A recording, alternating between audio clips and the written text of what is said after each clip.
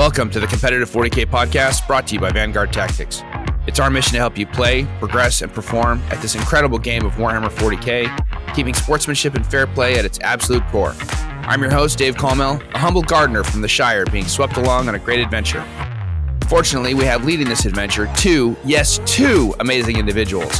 One is our fearless leader, the last of the Dunedain Rangers, the founder of Vanguard Tactics and my good friend and 40K mentor. He's the Aragorn, son of Arathorn to my Samwise Gamgee, Mr. Stephen Box.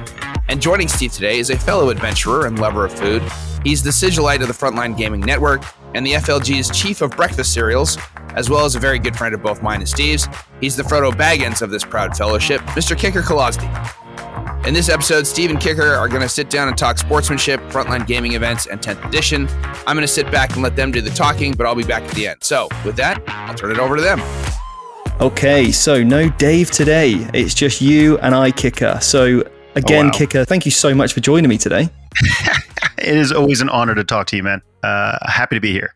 No, honestly. So obviously, as most people know, Kicker, you are just so involved with Frontline Gaming, the events, but I would love you to just introduce yourself a little bit, maybe some of the roles that you have at Frontline Gaming, and then we can kind of, I think, have an incredible conversation today around the whole philosophy of sportsmanship and fair play and how, as event organizers, as promoters of the game, how do we steer this ship to a much more professional, competitive, less toxic, and more just really enriching experience to play at a tournament. So, Kicker, who are you?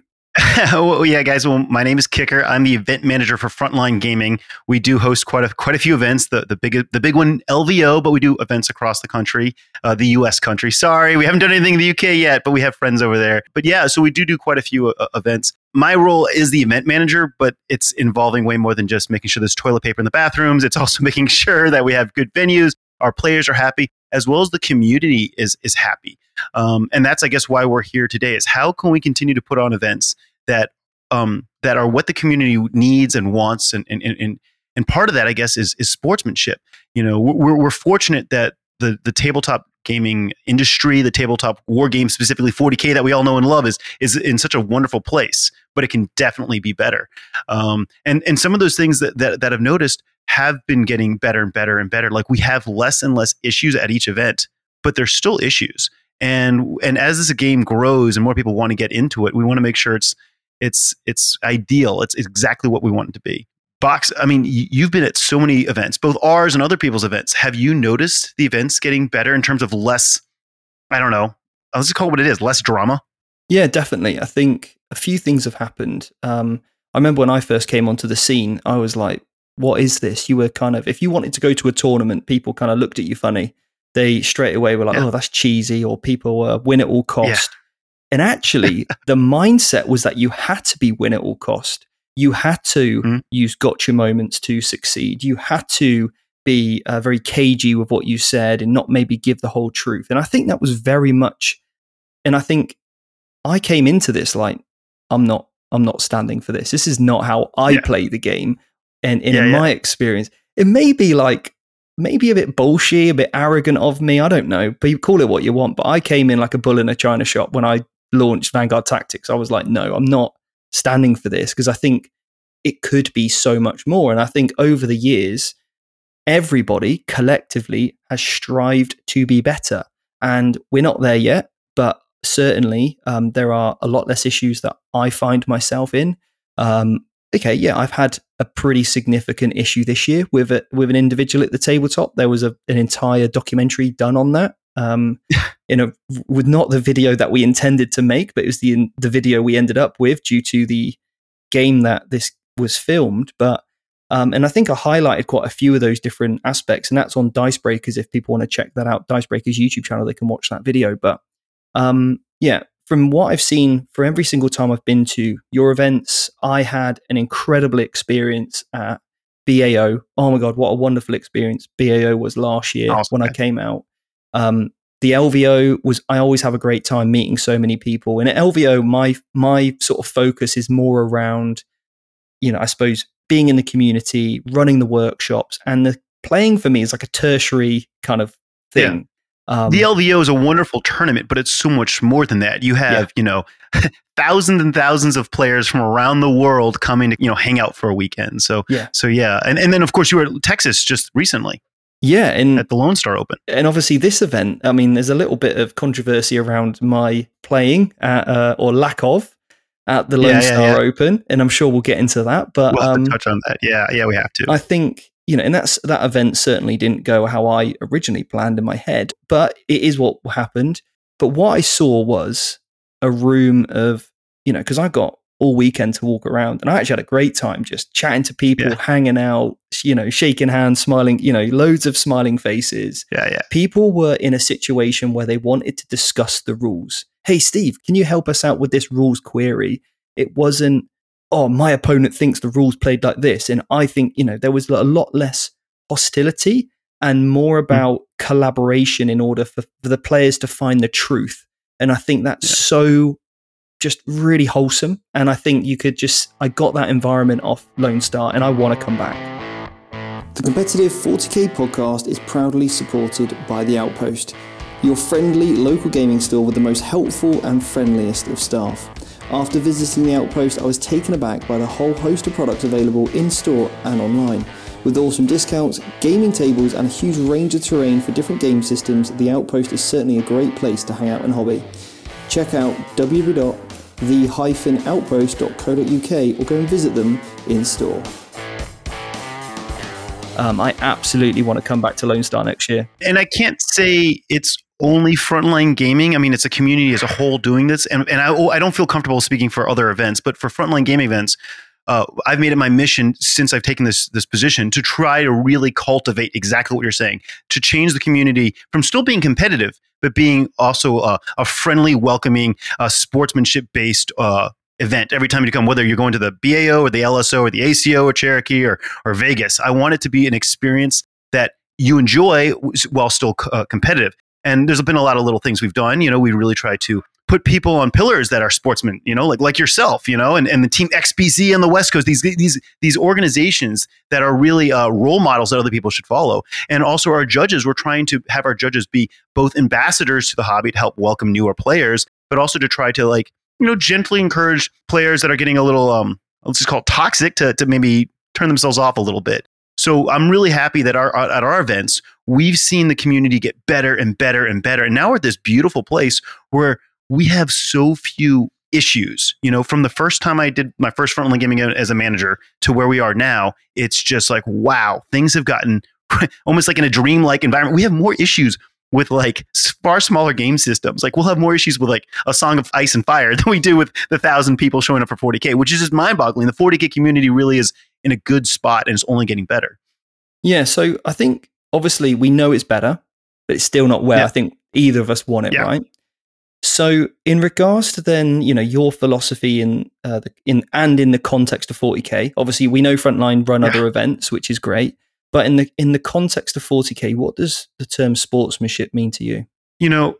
Sportsmanship means making sure both, yourself and your opponent are walking away from the table smiling. I mean, that's what it means to me, right? I want it to be an experience. You're committing 3 hours, 2.5 hours, 2.5 to 3 hours of your time engaged with another human being face to face. You're not anonymous through a computer. Let's make that a really, really enjoyable experience for both parties. You can win, you can lose, you can be as competitive as you want, but let's make it an experience that both people truly, truly enjoy, especially at our events where people coming in from literally around the world to be there. I want to make sure that everyone's having a good time.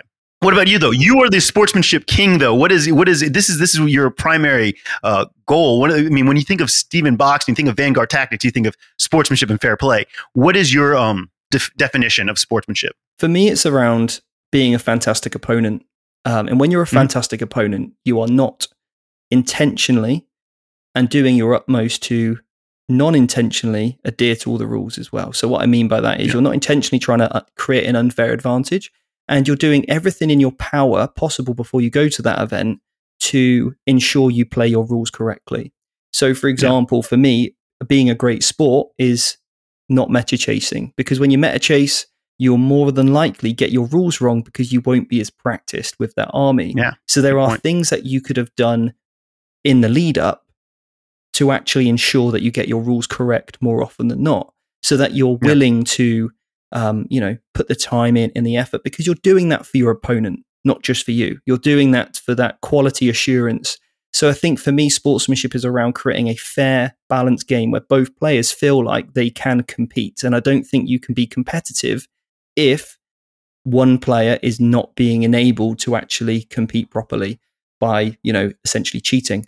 So for me, that's really the context there of sportsmanship. And I think often, this kind of play by intent has been, termed quite a lot. And I actually think now, to some extent, there are people using that to their advantage and now taking it out of the realm of sportsmanship and now placing it in a way in which is a get out of jail free card for them when they make mistakes. And when you're a good sport, for most of it is about, for me, taking ownership. You need to be number one. What did I do wrong? Could I have done something different? Could I have done something better? How is this my fault? You must take ownership if you're going to be a good sport. So if you get a rule wrong, put your hand up. If you've made a really bad error, hey, judge, I've really got this wrong and I apologize. There's no way I should win this game because I've got this wrong. I've created an unfair advantage for my opponent. I need to withdraw. I need to take ownership in some sort of way for what's happened. How can I remedy this situation that we find ourselves in?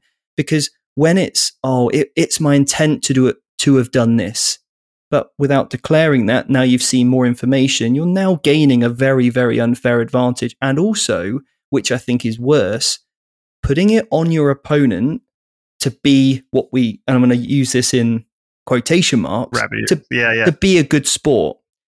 Mm-hmm. Being a good sport is not letting your opponent, I think that's what we think, you're a great sport because they let you have loads of go backs. Yeah, they let you rampage right over them. Yeah, steamroll them. Yeah. That's not being a good sport.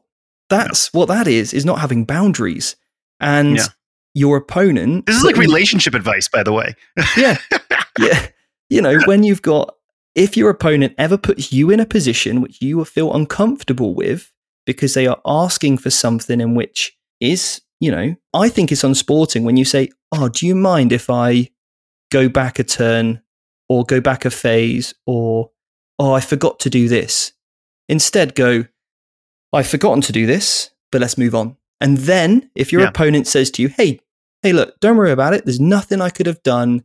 Please go back in, cleanse that objective. I couldn't have done anything about it. Of course, you would have meant to cleanse that objective, for example. You put a unit over there, they're on it, they didn't do anything else. You just didn't say it to me at the time. Of course, please cleanse that objective. That is then up to your opponent to understand, could they have done something? Has my opponent gained any unfair advantage from, their lack of verbally declaring their intent or what they want to do? Then, hey, that's fine. But you're not saying, do you mind if I do this? Do you mind if I do that? Because actually now don't put the onus on your opponent. Yeah, that's not appropriate. Yeah. Yeah, 100%. I think we should explore what you said. The term ownership, right? Ownership. We now have a community that is, for the most part, have some really good social norms that have established where people are owning up. Right? We see this all the time now, where if you do, as opposed to the past, opposed to 7th edition, early 8th, now we're in this position where, yes, people are taking ownership. And that's where you see the real sportsmen, step up. And you're seeing it more and more as the social norm, the expectations at at least Frontline Gaming events and probably many of the events you go to, where if you are a top level player and you make a mistake, you own up to it. And we'll see top players pull themselves out of events because they realize they submitted a list that was incorrect and they played several rounds of it. We've seen it. I don't want to name names, but if you've seen it, some events, some of the best players in the world have gone all the way to the finals of the round and they realize, oh, wow, I misplayed a rule or I have a bad list. I will back myself out despite me potentially have winning this entire tournament. That is amazing that we have a social expectation now, social norm that is like that. What happens is when we have people that don't do that and they don't take ownership. And that's when you have these controversies, these issues, these headaches. Do we want to explore a little bit what happened in Texas? Should we go into that as an example or no? I mean, 100%. Yeah, because I think I'm of the opinion personally anyway, that I would love for us to be more transparent about everything because I feel like a lot of witch hunts are created because of a lack of transparency. Because when, bringing this back to a sporting background, if I was playing hockey or whatever sport it was, somebody does a foul, you see the referee give them the yellow card, you see the player walk in the sin bin, they have their timeout, you get the penalty kick, you score the goal, you gain the equilibrium is now back in balance, right? Yeah. Foul equals outcome. Yeah. Action, result. Whereas what's happening at the moment, I think, to a larger degree, we're seeing these actions, we're not seeing the results. And therefore, the community as a whole, to some degree, take it upon themselves to act like vigilantes, to name these people. Those witch hunts. Yeah. And it becomes a toxic conversation rather than there was an issue, it was dealt with. And then when that becomes the norm, people won't care. People know there's a system in place. They know they can rely on the infrastructure and the systems built by the events team, the organizers. So I would love for us to be more transparent about absolutely everything. So I think we should go into it. We don't need to name any names. Okay, no names, Examples are, important. But the rest we can be pretty uncensored and loose. We just won't go specific names. But in general, guys, and I should preface everything with Frontline Gaming, we really do take our events seriously. We've been running large events for 11 years. It's very important to us. You're the OGs. Some of the largest ones in the world. You are the OGs at events. We are the OGs. It is a big deal for us, and we want to run a competitive event and know that the sanctity of that event is maintained, which means that we can't let cheaters get through. My mindset, for better or worse, is that I don't believe in public hangings. I don't believe in public shamings. When we have an issue, which are rare, but when we have an issue, we try to handle it and move on. We don't broadcast what happened. Now, that is purely because we don't want to have more ripple effects of the communities becoming toxic. We don't want to bring down the community by spotlighting or focusing on something negative that happened is the minority. But after talking with you a little bit right now and having had some talks earlier this week, I'm realizing maybe we're keeping those repercussions too close. Maybe we're keeping those penalties we do too close to our chest, and by not sharing them, people don't think things are done. And that's when this witch hunt or this public outcry goes down, and then people start to hunt down the bad apples and create all sorts of drama, even though the problem is basically a non-issue and was resolved on our end. So in Texas, we had an event. You were there. Many people were there. It was a wonderful event. We had a player that went all the way to his final round undefeated, and only after he won that round, before the end of the event, but after that round had completed, it was determined that the list was incorrect, and he played a rule all 6 rounds that was unfair. That was not correct. Now, at the end of the day, some people thought it was with intent. He was playing things intentfully incorrect. Other people, it doesn't make a difference what people thought. At the end of the day, he was playing a rule incorrectly and had a list incorrectly. This player consistently focused on saying, no, I wasn't cheating. I played a rule incorrectly, but I wasn't cheating. But he didn't realize that, maybe he should, instead of defending himself from that point, just say, oh, maybe I did play unfairly. And he needed to pull himself out of the event. Like, I did play unfairly. I should not win this event. It doesn't make a difference if you did it because you knew you weren't playing unfairly, or because you were cheating or not. The point is, dude, you won an event with a broken list or an unfair list, and you won playing rules unfairly. So at that point, the social norms of our community, which is wonderful, kind of dictate that you pull yourself out. And this player, was removed from the event. His score does not count, and he will be penalized for the next 12 months at our events. We can't control what people do at other events, but at our events, he is penalized. And this opens up a whole nother discussion box, which I know it's near and dear to your heart, and maybe this is an opportunity to explore this. We have a player that misplayed something at our event. Now, he does have a history, a reputation.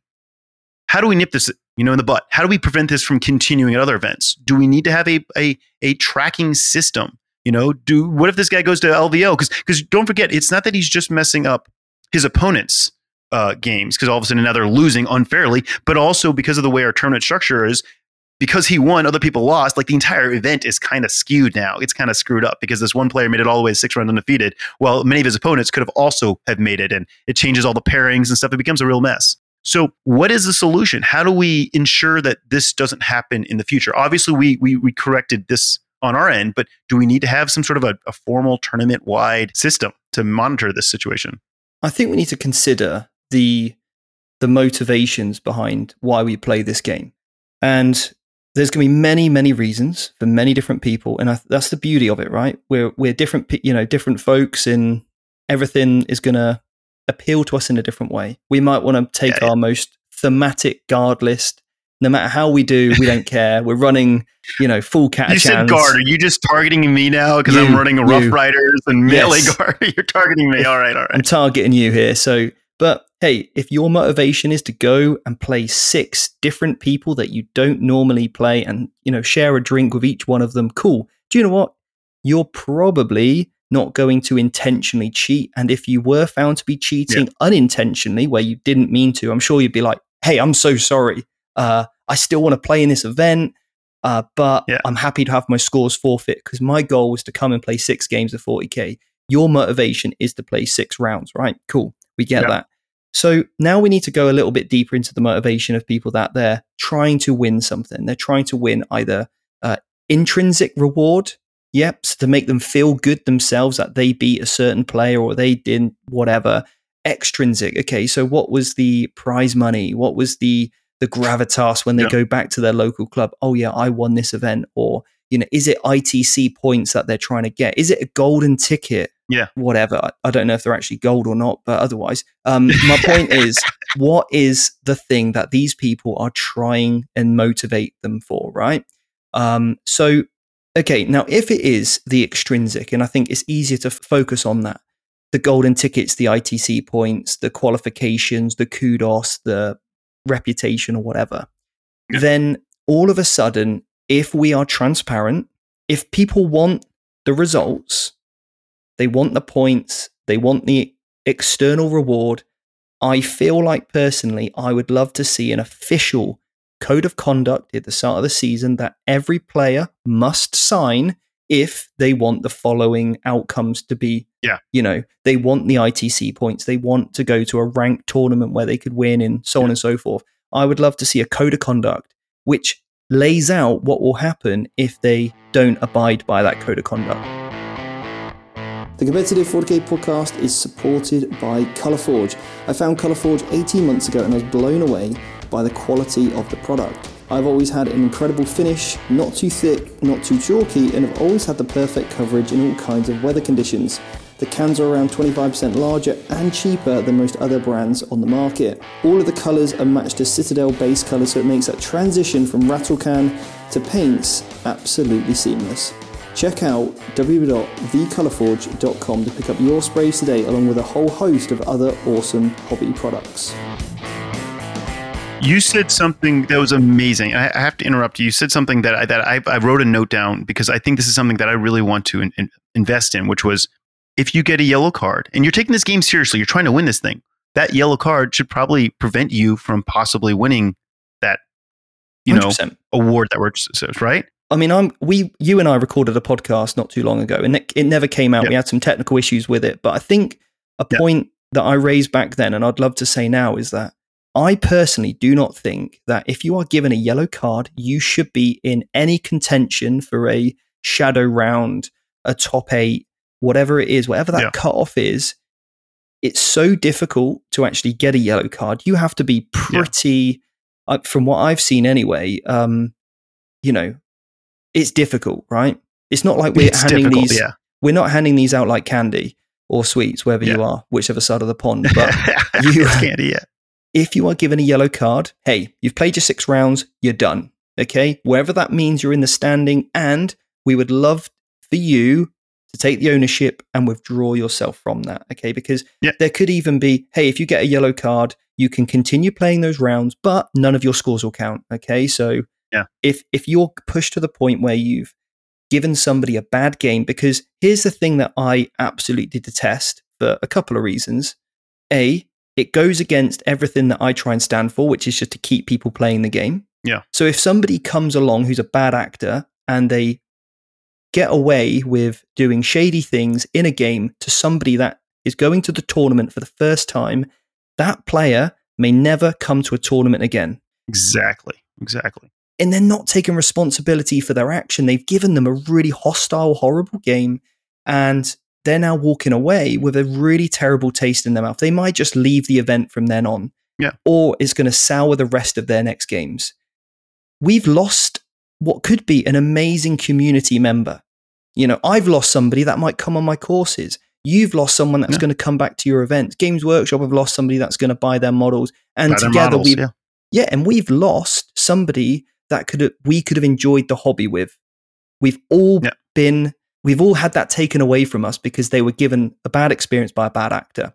Now, if people know things are public, things are transparent, their cards are tracked, there's serious repercussions if you get a yellow card, because a lot of these players will go to 6, 7 super majors. They'll go to other GTs. They'll go to other RTTs. Yeah. Hey, what's a yellow card in the grand scheme of things?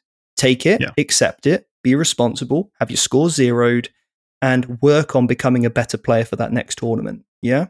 But it's this kind of constant fight through the friction of trying to get away with it, trying to push the boundaries. And I think if we have a much more tougher stance of, look, this is the procedure. You've signed your code of conduct. If you continue, it's a red. And a red now will be a 3, 4 month, 5 month ban, whatever that kind of looks like. I don't have all the answers right now, but I would love to see things become a lot more transparent. Because if we are giving people, if we're tracking people's emails, points, and names, why can't we track cards? I don't think that comes under GDPR or any other reason of data protection in my mind.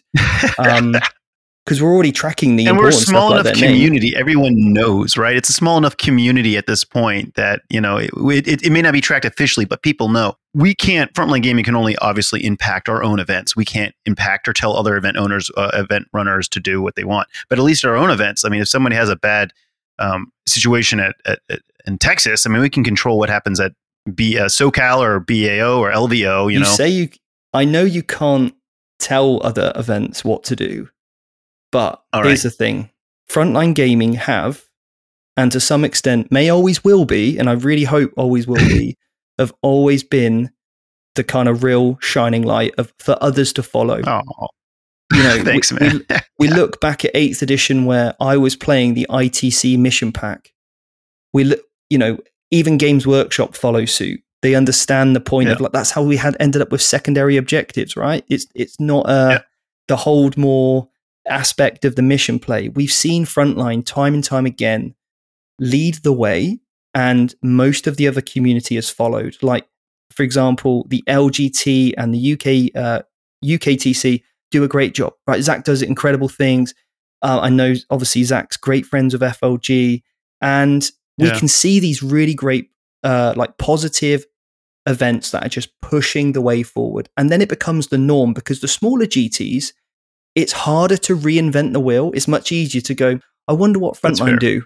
I wonder, what does Frontline do? That's fair. Literally after Texas, because it's a new edition, I had probably 10 different large events, 2-day GT large events reach out to us saying, hey, what were your rulings on this? Or can I see your packet that you used for Texas? Because we want to incorporate that. Frontline Gaming is of the community, by the community, for the community. That is, so we do really try hard to represent what the community wants. And that's why I love conversations like this, so that we can figure out what you, Stephen Box from the UK, want, what your students want, what our players want to continue making events and I guess a circuit of tournaments that meets the needs of the community. So I guess you're right. We can't force other people to follow suit, but you're right. Luckily, I guess many people do follow suit because of the tight ship we run. So yeah, I guess that, let's have this conversation. Let's see what your audience, maybe have a conversation with your students and with your audience here, and maybe we can figure out, what do people want? What do people want? What is that repercussion, right? Do we ban people? Do we just give them another warning? Do we prevent them from winning, but they can still attend events? Things need to be figured out pretty precisely. But Frontline Gaming is, like I said, of the community. Like, what do you guys want? And we'll make it happen. Yeah, and also, we're talking about something here that, let's be honest, we're not inventing anything new. Yellow and red cards have been around for a long, long time. It's not like we're talking about a completely novel concept, like we're some sort of unique snowflake. We can look at what other professional setups do. We can take inspiration. We can, take what's great and leave behind what we don't need. And we can evolve and be better. And I think there's a lot we can still do. So Anyway, I've got some more questions for you because I think these are great conversations. Because I think All right. what I want to know more about, and obviously if I will caveat this, if we were to make significant changes, it would also need a significant change of mindset from the player base, because this stuff that we're talking about, taking the game to a more professional standard, would incur costs. It would need more administration fees. It would need and let's be honest, playing in 40K is pretty cheap in terms of tournaments, right? I don't have to pay like fees to an organization like I did when I played volleyball or hockey. I had to pay my subs. I had to pay my national governing body fee. I had to pay match day fees. I had to pay my training fees.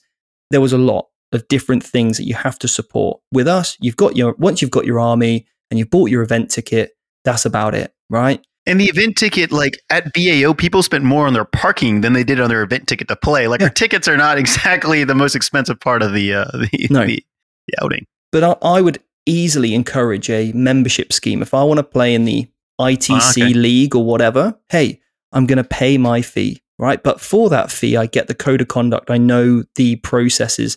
And that would be something I would happily pay because I know in the long run, I'm going to have a better experience. So I would sort of, preface that. And I would love people to just think about that as well. So anyway, in regards to like we sort of said about creating like a positive environment, like, so what sort of steps can you create in regards to, I think this is an event owner or event organizer. What sort of positive steps can people take to really, I suppose, like create a really respectful gaming environment at an event? What can you do as an event organizer? So okay, you and I both play 40K. Your audience probably plays primarily 40K, but there's really cool stuff in other game systems. And I come from, for lack of a better word, the privileged position where, at Frontline Gaming, events, we have quite a few different game systems, and other game systems have different communities. And it will blow your mind at how very different each community is for different game systems. X-Wing's community is like they're playing chess. They're not there to smile and talk. They're laser focused. Then you see the Age of Sigmar guys, which are there to drink first, play later, right? Like it's a very different mentality, and they're awesome. Like I love it. The Age of Sigmar guys are the life of the party. So there's different social norms based off the game system. One of the things that I've been trying to incorporate, and as of this year, and we're starting to roll out more of our own events, which hopefully other TOs will start to adopt, is seeing what the Star Wars Legion community has done. Where before every tournament, no matter how big or how small, they always have for lack of a better word, a meeting between the head judge and all the players. It's a big group meeting where it sets the tones and the expectation for the entire weekend. So, hey guys, we're going to have a fun time here. We're going to have active judging or passive judging, whatever it is, but sportsmanship is always focused. And you get this really cool, I guess, attitude that is formed before even the first dice is rolled. So that primes people going into that tournament of, hey, this is going to be a fun weekend, and we're going to be focusing on having like sportsmanship here at the top. Well, traditionally a lot of 4K events is like, okay, let's go and roll dice. Let's like round one starts, let's go. Maybe paint judging, and then round one starts. And we really want to start embracing that. We already have at Texas, and we're going to try and roll it out more and more, where we had this conversation with all the players. Hey, this is the expectation and the vibe of this event. This is how we're going to roll it. So that's already the first thing. I'm sure you have some good ideas, though, right, man? No, I think that's amazing, right? You're starting with the why. It's a way of connecting to every single person the deep reason why they play this game, why they're involved in the community, and why they want to maintain that. Because when that's taken away, they're going to lose a lot. They're going to lose their identity. They're going to lose their friendships. They're going to lose their community if they don't have that same level of respect for everybody else that they also want shown to them. So I think that's I think that's absolutely fantastic. Like I know at LVO there are so many judges, and it's great to see. Yeah, they are clearly represented.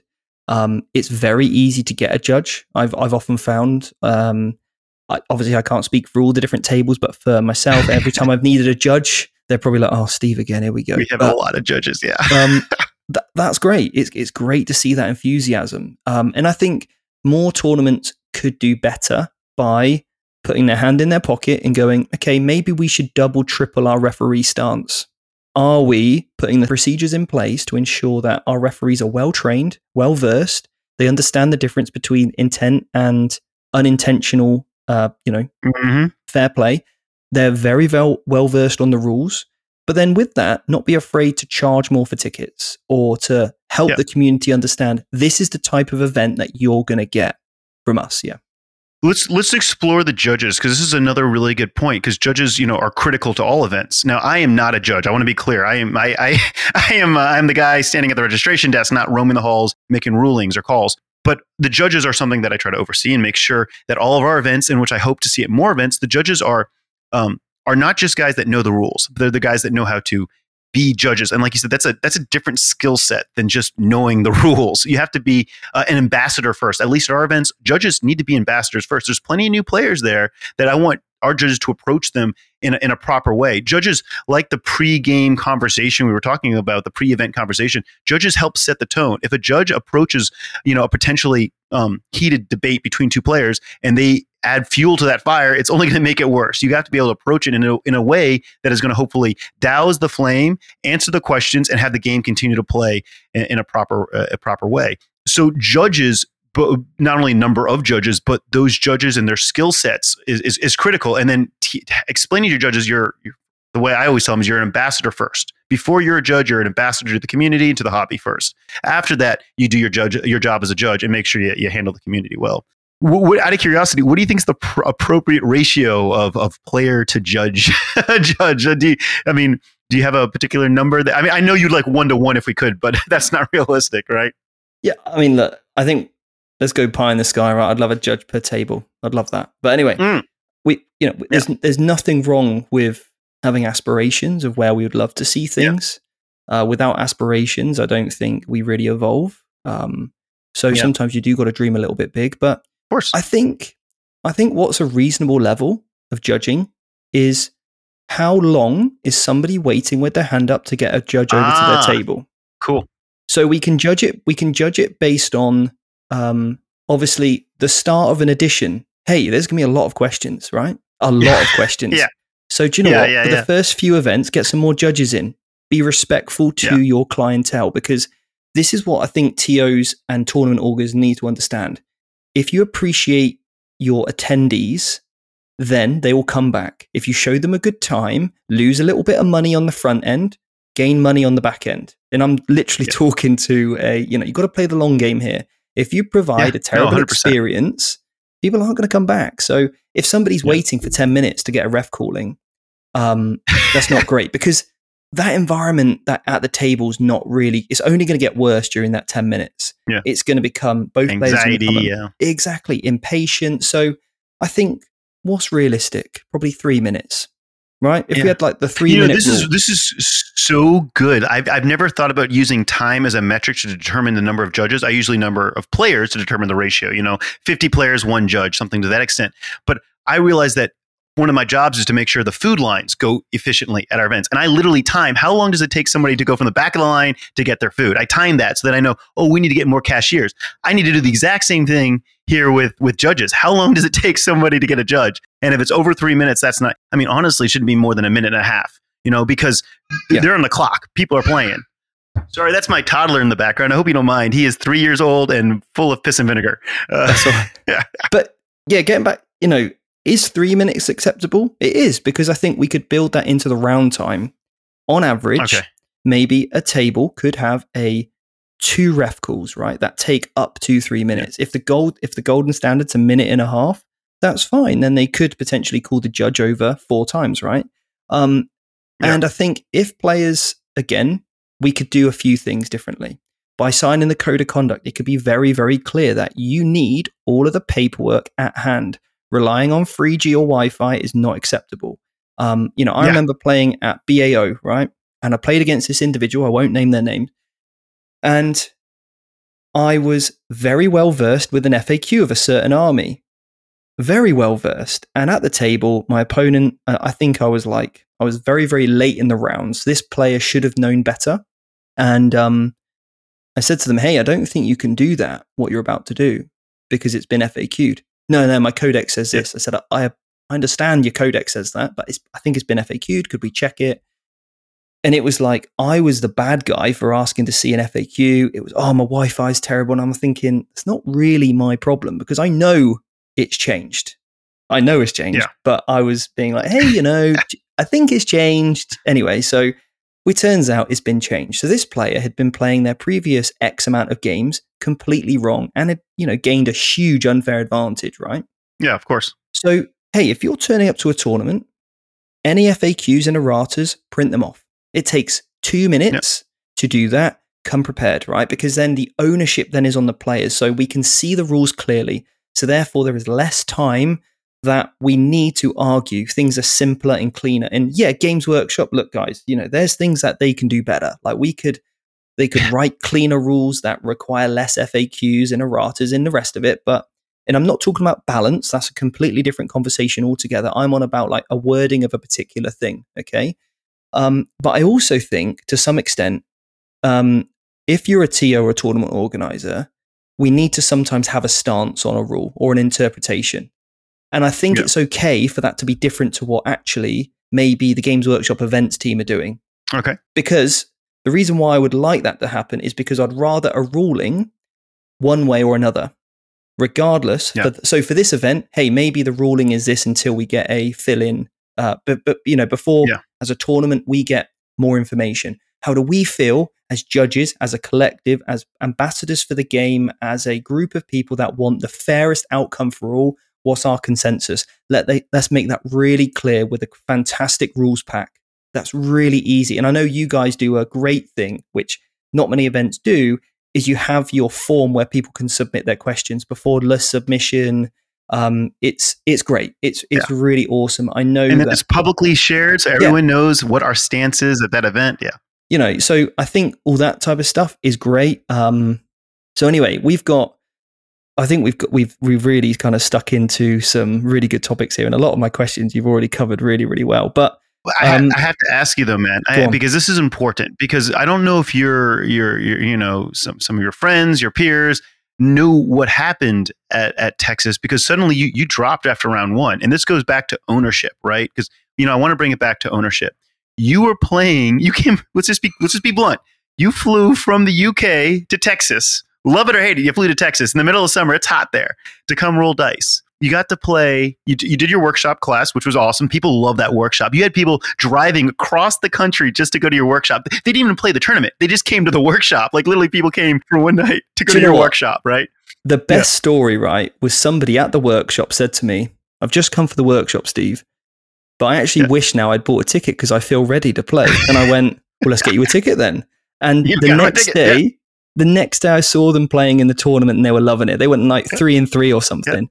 For me, that was the best ever testimonial I could ever get. The workshop did exactly the thing that I wanted to do, was inspire people to play the game and make them feel comfortable at the tournament. And they did. And I was like, this is awesome. Yeah. So that was great. It's beautiful. It's beautiful. Absolutely beautiful. And, I love seeing this community, seeing a guy that has never gone to a tournament, go to your workshop, and all of a sudden the next day, just, I'm doing this. Well, so the workshop was successful. You played one round, and then I got bombarded with people asking what happened, because you pulled yourself out after the first round of your tournament in Texas. Now, this all goes back into ownership, and I don't really feel comfortable sharing your story because it's some personal matters. But the point is that you chose to pull yourself out because of some. Do you want to? How about you share what you feel comfortable sharing? Because I know people are curious.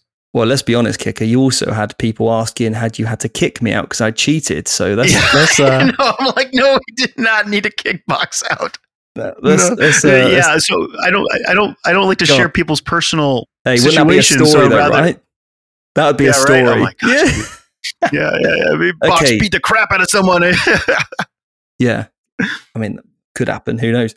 Yeah, could happen. What had happened? I had an amazing workshop, right? I was exhausted from jet lag because I'd flew to Canada. I flew back from Canada. I had 2 days at home and then I had to fly back out to Texas. So I was tired. You went from Canada back to, I thought you went from Canada directly back down south to Texas. You went back to the UK and then you... Yeah. Oh. That's insane. Okay. Yeah. So I did 33 hours of flying in 8 days. So I was pretty jet lagged, pretty tired. My workshop went really well, and I'm really anxious about the workshop. It's the thing that I'm like, the workshop, it's like the thing I can only think about. It's exhausting for me. Yeah. So the next day we had a work thing happen early in the morning, just to like video scheduling. It just wasn't up. there was a whole video issue that didn't happen in the morning that I was trying to resolve from the UK. Obviously, there's a time zone difference. And, that did tilt me, absolutely. And then when I'm playing my first round, I'm playing a very hard matchup. It's Thousand Suns.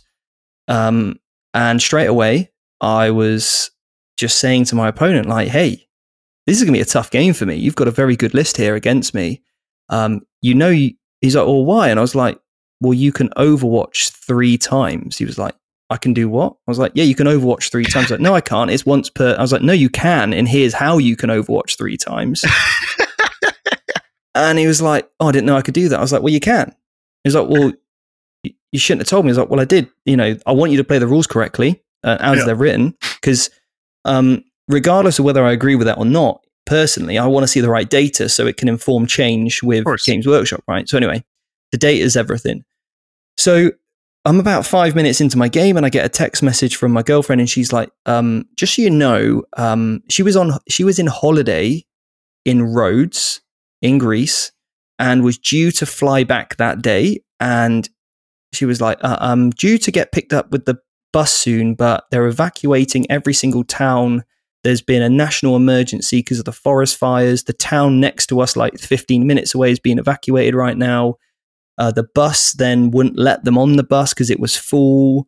And I said to my opponent, I said, hey, look, I'm really sorry. Something's just come up, but I might have to take a few phone calls because obviously I'm trying to talk to my girlfriend and say, look, I'm really worried. I could feel myself getting really warm, really hot. I wasn't focusing on my game. I was making mistakes. I wasn't friendly and chatty and laughy and everything else. I was in a situation where I was, just not being a great opponent because I was completely distracted. And after the game, we dice were down, we put the results in, and I said, look, I need to drop from the event because I've got another situation I need to take. And I came over to you and I was so apologetic and I felt so awful for dropping from the event because I love playing at the events. I love playing on stream. I love, creating like a story about, how I get on and posting on social media. So I felt awful about it, but I knew that it was the right thing to do because I couldn't carry on playing because I knew I would be an awful opponent. Like, oh, I played Steven and all he was just on his phone the whole time. Yeah. Like, that's not great for anybody to experience. I want to be connected to my opponent. I want to make sure they have a great game. So that's why I dropped. Yeah. And I still stand by it. It was the right thing for me to do. And absolutely, right? Because not only is your game going to not necessarily be enjoyable, but you've got players that may not be traveling from the UK, but you got people coming from around the country that want to have a good time. They're there on vacation. So if they were going to play you and not have the best time. So you did exactly what we're encouraging people to do at our events, which is take ownership, whether it's because you played a rule incorrectly or because you've got some other things that are far more important than tabletop wargaming. Like we all love this game. It's a big part of our life. But it is not our life. Family, I think, for me, I can't speak for everyone, and probably for you, family comes first, right? Yeah. And those priorities, it's totally understandable. So I think you made the right move, and I'm happy that you're able to share your story a little bit more so that people know, this is actually what happened. And then you stepped away, and you had an afternoon of not playing, and I know you impacted someone tremendously, and I really, it gives me goosebumps talking about this because this player talked to me, and after your interaction with him, do you feel comfortable sharing what you ended up doing that afternoon? Yeah, it was. Because I certainly won't forget it. That's for sure. Yeah. You changed someone's life forever, which was. Why don't you take it away? And now for a word from our sponsor, C Studios. They are the experts in providing professional miniature painting services, ensuring your armies always look their best on the battlefield. Whether you're a seasoned veteran or just starting out, C Studios can help bring your miniatures to life. Don't miss out on their quality craftsmanship. So I get approached by this gentleman. I'm sure he won't mind me mention his name. Larry, absolute legend. And he came up to me during the workshop and he said, Stephen Box. I was like, yes. I was like, hi, what's your name? He went, oh, Larry. And I was like, Larry, great to meet you. And he said, I've got a question for you. I was like, yeah, what is it? He's like, what do you think of Kill Team? And I said, Larry, I would love to get into this with you, but right now I'm in the middle of my workshop. And he was like looking around like, oh no, I couldn't believe it. Like he was literally looked around, saw all the people, and he was like, you're teaching a whole workshop. Yeah. Anyway, so he comes back up to me. I think I'd grabbed a drink or something. And I think by this time, Amy, my girlfriend, had managed to get on a plane, and we were, it was a few hours later, whatever. She was on her way home to England, so cool. Yeah, I could actually relax a bit. Out of the fire, yeah. Literally, yeah. And he says to me, right, what do you think of Kill Team? And I said, I think it's a great game. I think it can be very competitive. I think it's probably not given enough. Not enough people try it is kind of my thing. Not enough people try it, but I think it's a really good game system. And he's like, okay, cool, great. And he said to me, he started to really open up about the things he likes about what I do in Vanguard Tactics. And then he started to share a very personal story. And he said, can I buy you a drink? And I said, look, you don't need to do that, Larry. And he said to me, I'm not a very well man. And he went into a bit more, and that's for him to share, not me. But he said, I'm not very well man, and I would love to buy you a drink. He said, it's happening. So I said, right, well, I'm not going to stop you then, am I? So yeah, for the next 4 hours, me and Larry, 4 hours. Yeah. We sat at the bar in the hotel. And, I just said to Larry, I said, tell me a story.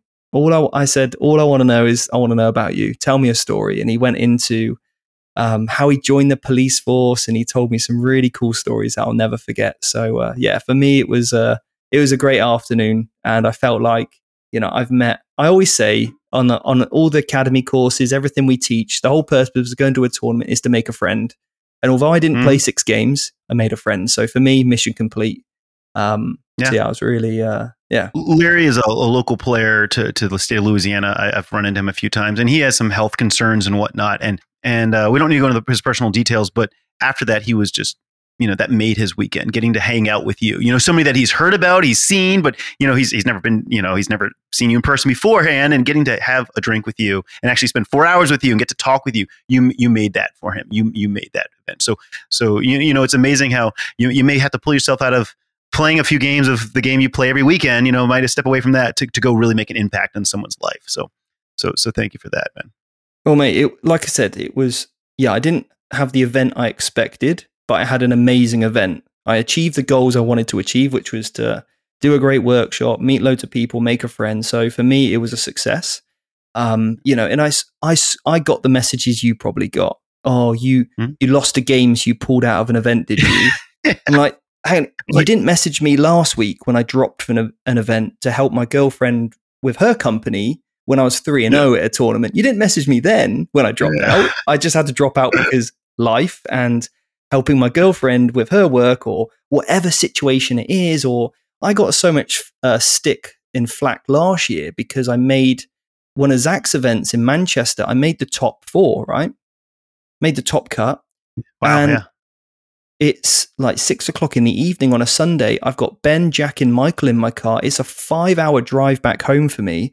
And I didn't want to keep them in my car until what could be 11 o'clock at night and get back at 3 a.m. I was filming a preview battle report the next day that I couldn't even talk about because the codex was dropping the next, we had to get it filmed the next day. And that was more important to me than playing in a top 4. And you could see the comments like, oh, the guy runs an academy, doesn't even prepare a hotel. You could have done it. I'm like, yeah, I could have, but I didn't because getting home safely with my friends is more important than whether I come 4th or 5th, or I don't care. I don't care about my placing. I care about all the other things. And if that is a detriment of my academy course, or you think that's a reason for me not to help you with your gameplay, then that's absolutely fine. Because we bring it back to ownership, right?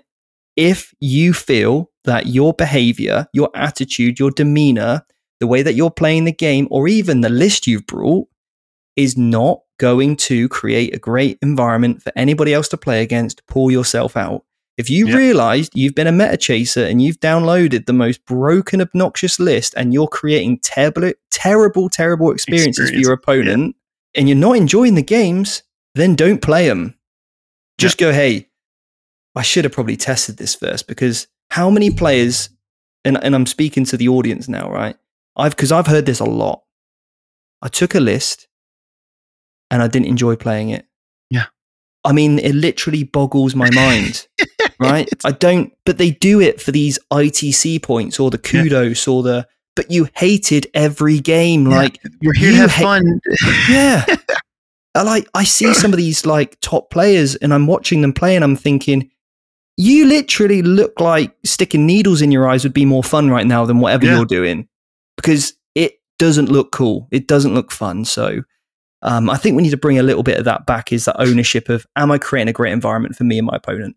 And it's okay, guys, to mess up a rule and own up to it. It's okay to realize you've got priorities that are taking you away from the game. Guys, the lesson from today's episode, take ownership. It's okay. It's okay. And it makes you a better person, makes you a better opponent, and keeps the community moving forward in the right direction. Yeah, definitely. Well, I think that's a great note to end on, Kicker, and you've been awesome to chat to. Kicker, when's the next event? What have you got coming up next? Well, we have SoCal coming up in the end of October. That's in San Diego. And then, of course, the big LVO. LVO is basically sold out, but, sign up to be notified. Every time we have some returns or if I'm able to add some more tables to the room, we'll add tickets in there. 40K Champs is massive. It's absolutely massive. But so is the 40K Narrative. And maybe you're there just to have fun, play the 40K Friendly. All these are amazing events. And like I said, sign up to be notified as tickets become available. So the LVO will be taking place in January in Las Vegas at the Rio, and it is not one to miss. And of course, we'll have the Vanguard Tactics Workshop again for the so for the third year now, right? Yeah, sign up for an event. Sign up. There's classes, painting classes. You could literally just do a whole weekend of classes, right? Or the workshops. Yeah. We've really grown the convention side of LVO. So bring your spouses, bring your friends that don't really play much, and even if you've got friends that play, say, Battletech, there's a Battletech tournament. There is literally something for everyone. So I hope to see you guys there. Yeah, I love it. Well, look, I'm still, if I can, I'll sneak on a flight and get out to SoCal. So save me a ticket, because you never know, I might rock up and then drop round one after I've lost, obviously. but then you're on the beach. You can go enjoy the California beach. So it's okay. I'll go and play beach volleyball, actually, because that's it's happening. Yeah, right. Anyway, Kicker, thanks so much, mate, and we'll catch up soon. Thanks, guys. Definitely. Bye. Ladies and gentlemen, thank you for giving us your time and attention as always. I hope this break from Index Reviews was enjoyed and appreciated. The Blade Digital's Index Review should be coming up next, and I've got Chaos Demons on the horizon as well, and beyond that, the adventure only continues. So, until then, this is Dave Colmel for Kicker, Stephen Box, and all of Vanguard Tactics saying, it's a dangerous business going out your door. You step onto the road, and if you don't keep your feet, there's no knowing where you might be swept off to. Have a great adventure this week. Take care.